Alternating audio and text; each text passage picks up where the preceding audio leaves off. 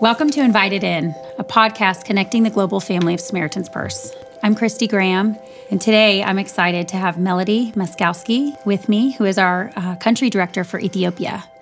Melody, before moving to Ethiopia, she was the country director for our office in Nepal, and her husband, Justin, was the construction operations coordinator. She has also worked with Samaritan's Purse in northern Iraq as the program manager for security, and their daughter, Jordan, also works with Operation Heal Our Patriots.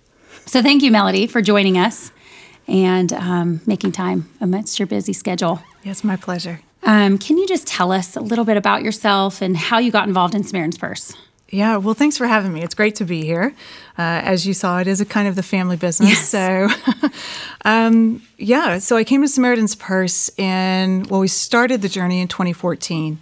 And it's hard to condense it into a bullet version because it's a little bit of a long story, but the bottom line is the Lord had really started working in both my heart and my husband's heart separately, yet as the Holy Spirit does so beautifully together, about what was next in our life. And we were both at a place in our life where we had been considering new positions, and they were positions that were sort of career defining. So you take that next executive step and it kind of determines the next 20 years of your career. So we were praying through a lot of that separately. We've always had a heart for missions in the field, and my husband and I have been in church and pastoral ministry for many years.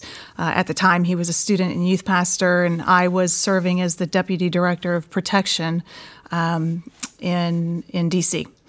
So about that same time, the Yazidi crisis began happening, and I was already involved in some international studies around that crisis and had just prayed a private prayer that if the Lord opened up an opportunity to minister in any way to that situation, that I would say yes.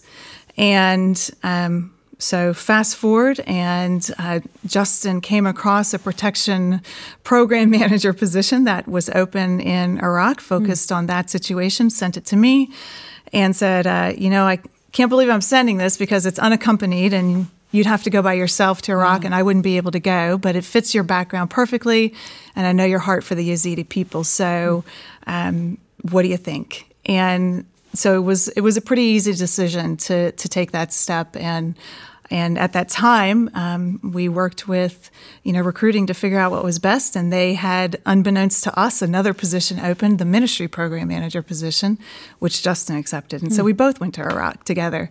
So that's how we came to Samaritan's Purse. How long were you there ahead of him?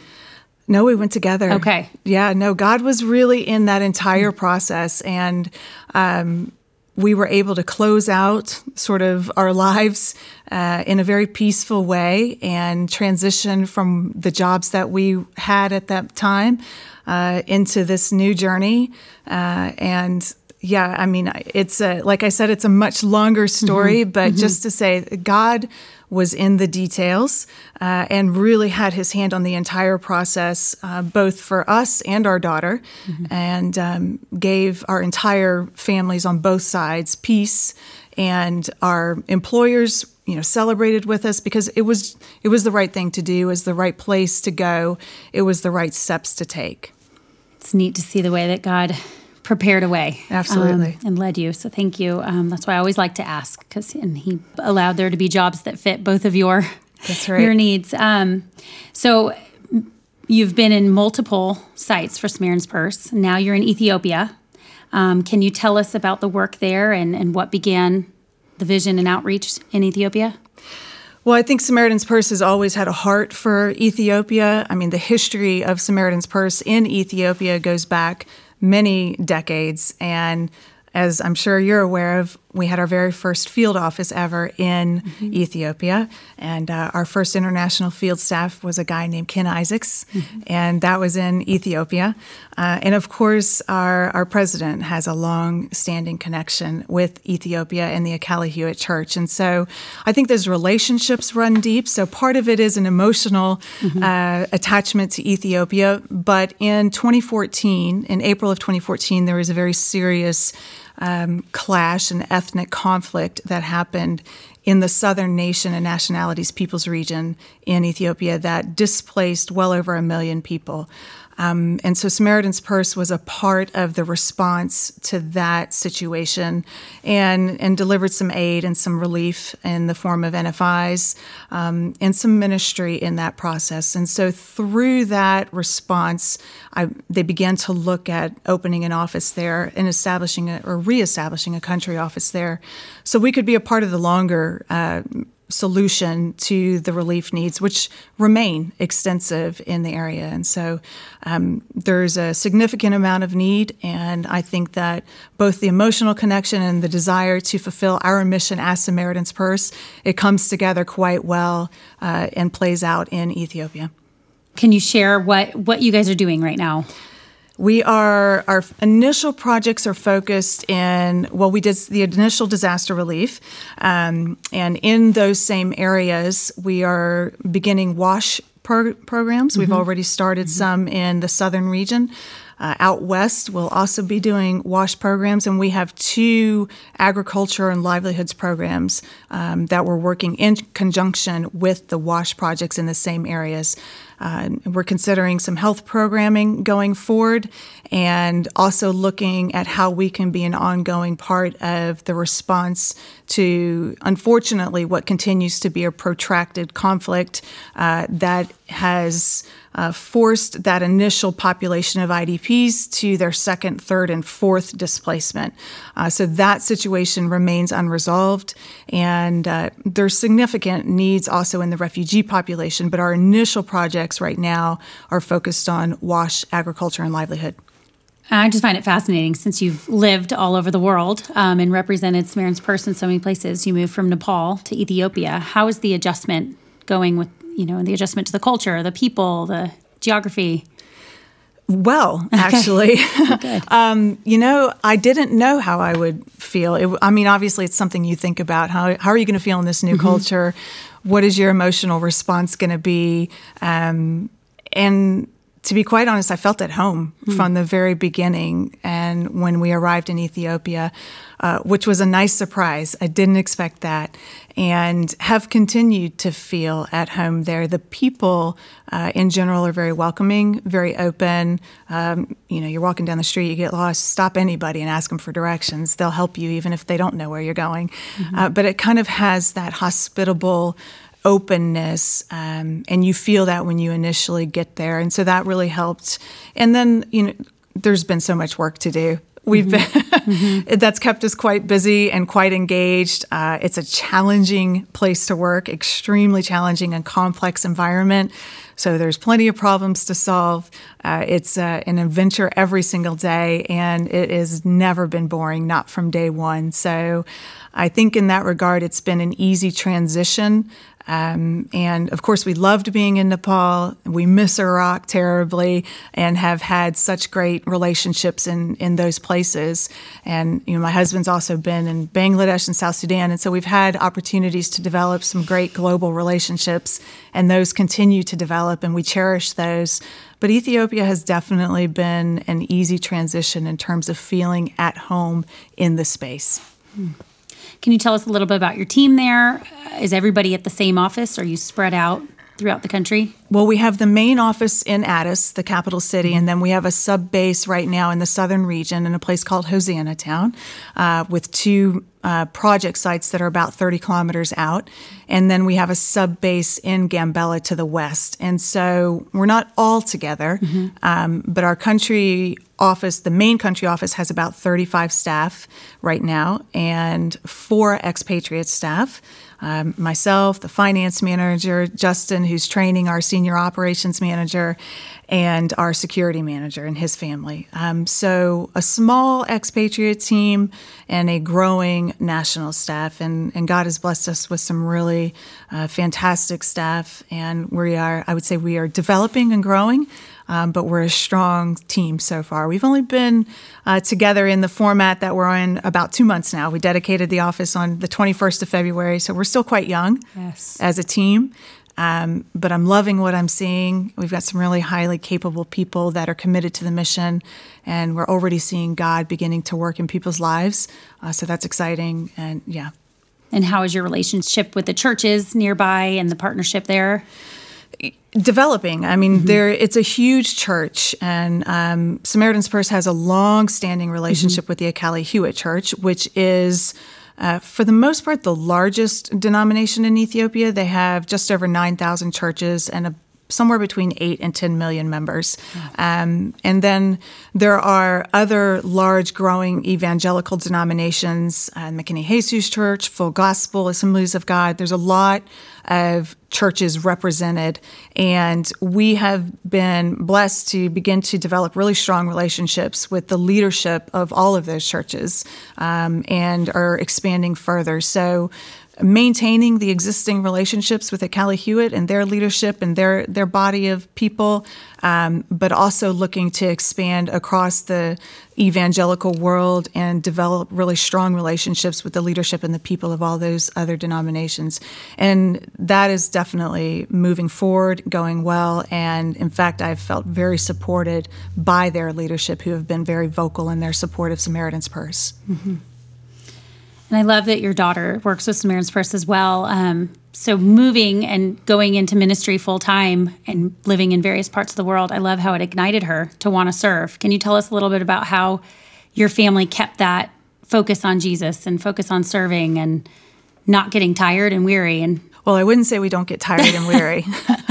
I would say, missions has always been a part of her heart. It's always been a part of our family ethos in one way, shape, or form or the other. And she graduated from the same Bible college that we did.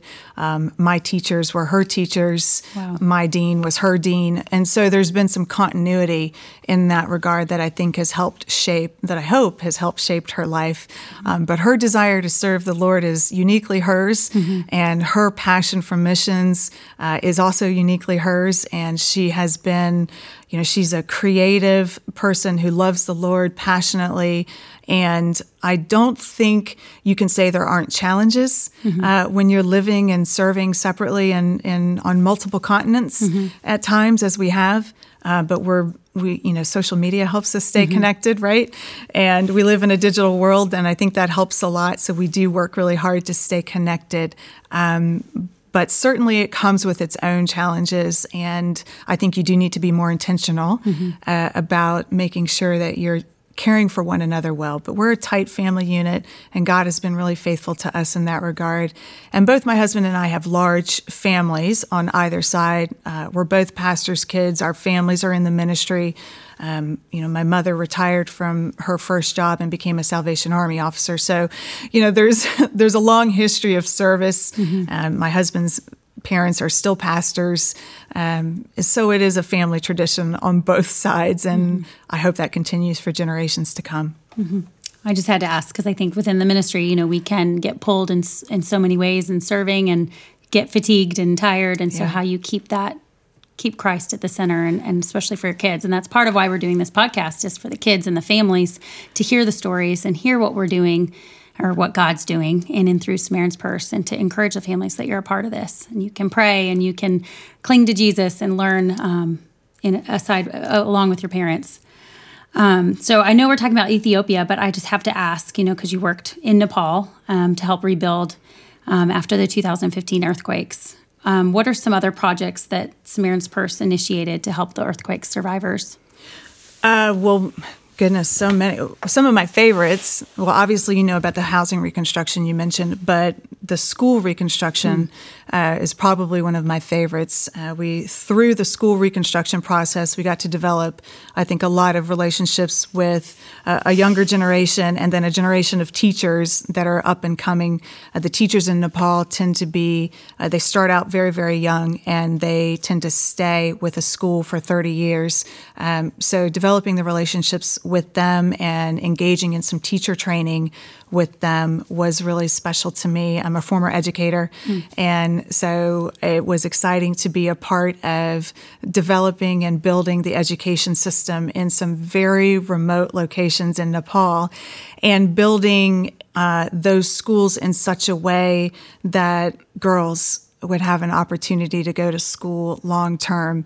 In most of the developing world, girls stop going to school when they hit puberty, and for logistical reasons and practical reasons. And being able to be a part of the process of bridging that gap and making sure that they would continue to be able to go to school through their teenage years and into graduation was an exciting thing to be a part of.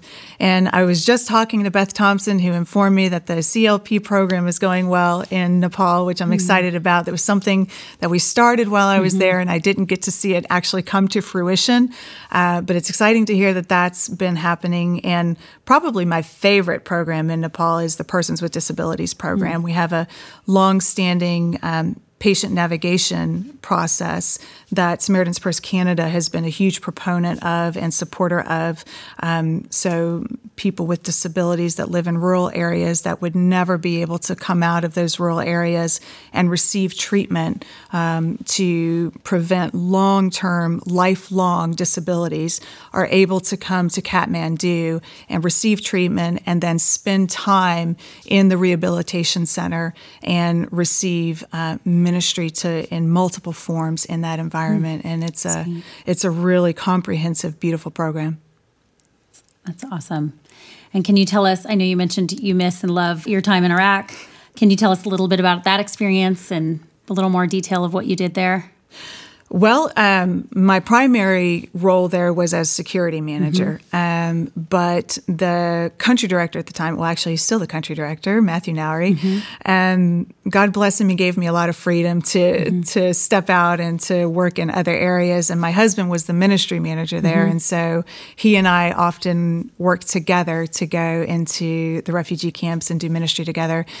And that was a really special time because, as I mentioned before, my initial interest and heart had been for the Yazidi people and the struggles that they were experiencing, the atrocities that they were experiencing, and having the opportunity to listen to them, listen to their stories, sometimes just put your arms around a woman who would just burst into tears and just needed comfort and compassion, was a gift, a blessing. And so I appreciated having the opportunity to be a part of that. And then, of course, the relief programs to the Sinjar region, where so many Yazidis were left behind and still remain, and just living in really difficult positions and situations that, normally we can't even imagine.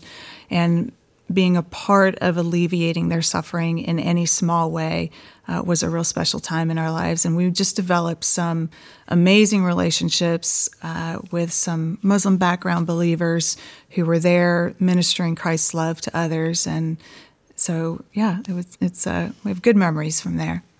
Thank you. I know our focus is Ethiopia, but I just find it so fascinating since you've been a part of so many of the projects around the world. I know it might be hard, but can you just share a story of how you've seen God work through Samaritan's Purse and change lives? Oh my goodness, I'd have to pick one. That's the hard part. Let me talk about Nepal. So going to Nepal, that was my first experience working in Asia, in the Asian context. And so my eyes were opened to the darkness that exists within Hinduism and Buddhism, and the strongholds that exist in that culture. And to God be the glory, but I watched God change people's lives through Samaritan's Purse, drawing them, obviously by the power of his Holy Spirit, to the truth of the gospel, to the light, then freedom, the freedom from the cycle that Hinduism teaches, freedom from that bondage, walking out of Hinduism into his light and into the freedom that comes from salvation. And we were able to witness that in people's lives and to see their lives be redeemed and committed to Christ long term. And now watching some of those people minister to others is a pretty exciting thing, because who knows how many generations of people will be impacted And you could probably retell that story for any place that Samaritan's Purse is working, because I think that is the power and at the core of everything that we're doing.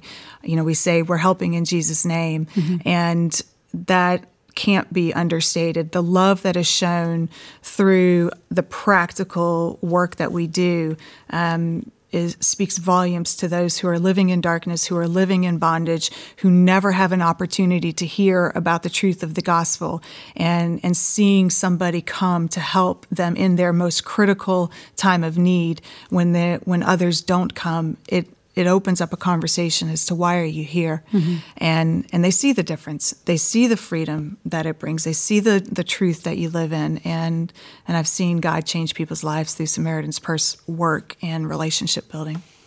Well, thank you for sharing your heart and all your stories. In closing, can you one, give us a prayer request to partner with for Ethiopia and for your team, but also is there any scripture that you all are studying together or something that you want to share with the audience? There is one scripture that's I won't say it's the team scripture, but I have referenced it back multiple times. In fact, I just looked at it again this morning. It comes out of Psalms. It's Psalm 77:14, and it says, "You are the God who performs miracles. You display your power among the peoples." And I will say that Ethiopia has been a very complex and challenging environment to work in. And multiple times, I don't know when that scripture first came, but at the beginning sometime when we were facing some hurdles and challenges.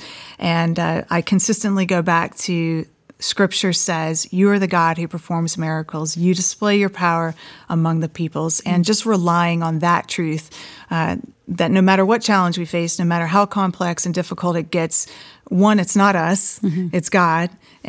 But we know, and we have a history to look back on and says he is the God that performs miracles. He does display his power among the people, and we can count on that. We can rely on that, his faithfulness. We've seen him answer prayer. We know he works miracles, and I trust that he will perform miracles everywhere we need him to, and that he will display his power, and he will be glorified when we can claim victory in these areas. Thank you for sharing. And audience, just keep Ethiopia and Melody and her team in your prayers, as she said. And thank you again for bringing a little piece of Ethiopia to us here in Boone. We appreciate it. Thank you for joining us. No, thank you. I appreciate it. I love what you guys do. So God bless you. Thank you. Thanks so much.